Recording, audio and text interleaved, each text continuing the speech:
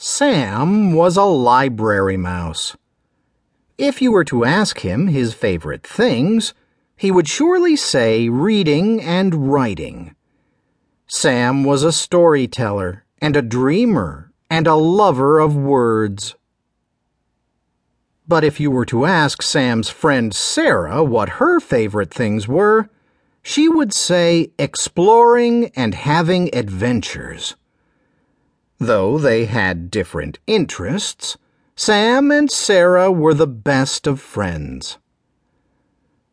One night, the two mice were surprised to discover half-empty library shelves and boxes packed with books.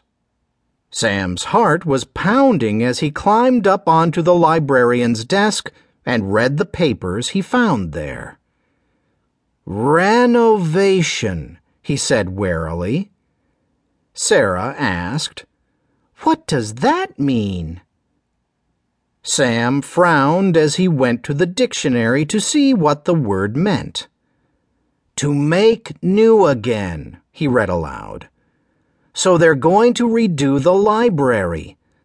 But it looks perfect to me just the way it is. And if those plans are right, they're going to have to take it all apart before they can fix it. Where will we live while the work is done?" "The two of us will have to go exploring and find a new home," said Sarah. In the library kitchen, Sarah led Sam into the dark space beneath the sink. "There's room in here for a couple of mice," she said. But the sound of running water in the pipes made Sam feel very nervous. Next, Sam and Sarah crept down to the basement.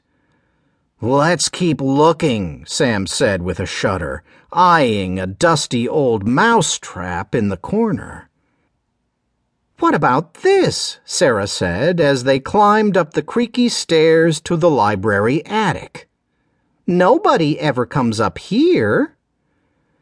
"I can see why," Sam said, gazing into the shadows. "There's too much space up here for me.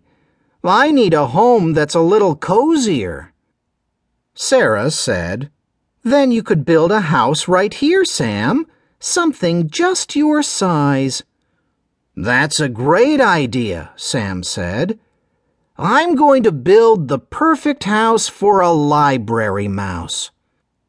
"And I'll build one too," Sarah said. "A house for an explorer who has adventures." First, Sam and Sarah moved all their belongings up to the attic. "I hope they haven't packed up the architecture books yet," Sam said. "Architecture?" Sarah repeated.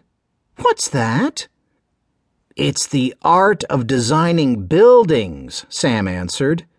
"And somebody who designs buildings is called an architect. Let's get going. We've got a lot of research to do." Sam and Sarah went back to the children's room and found the books they were looking for on top of a box. The books were filled with pictures of all types of buildings. "This is the kind of thing I like," Sam said, studying classical buildings from ancient Rome. "And this looks great to me," Sarah said, looking at a Mongolian home called a yurt. The two mice gathered materials from anywhere and everywhere in the library.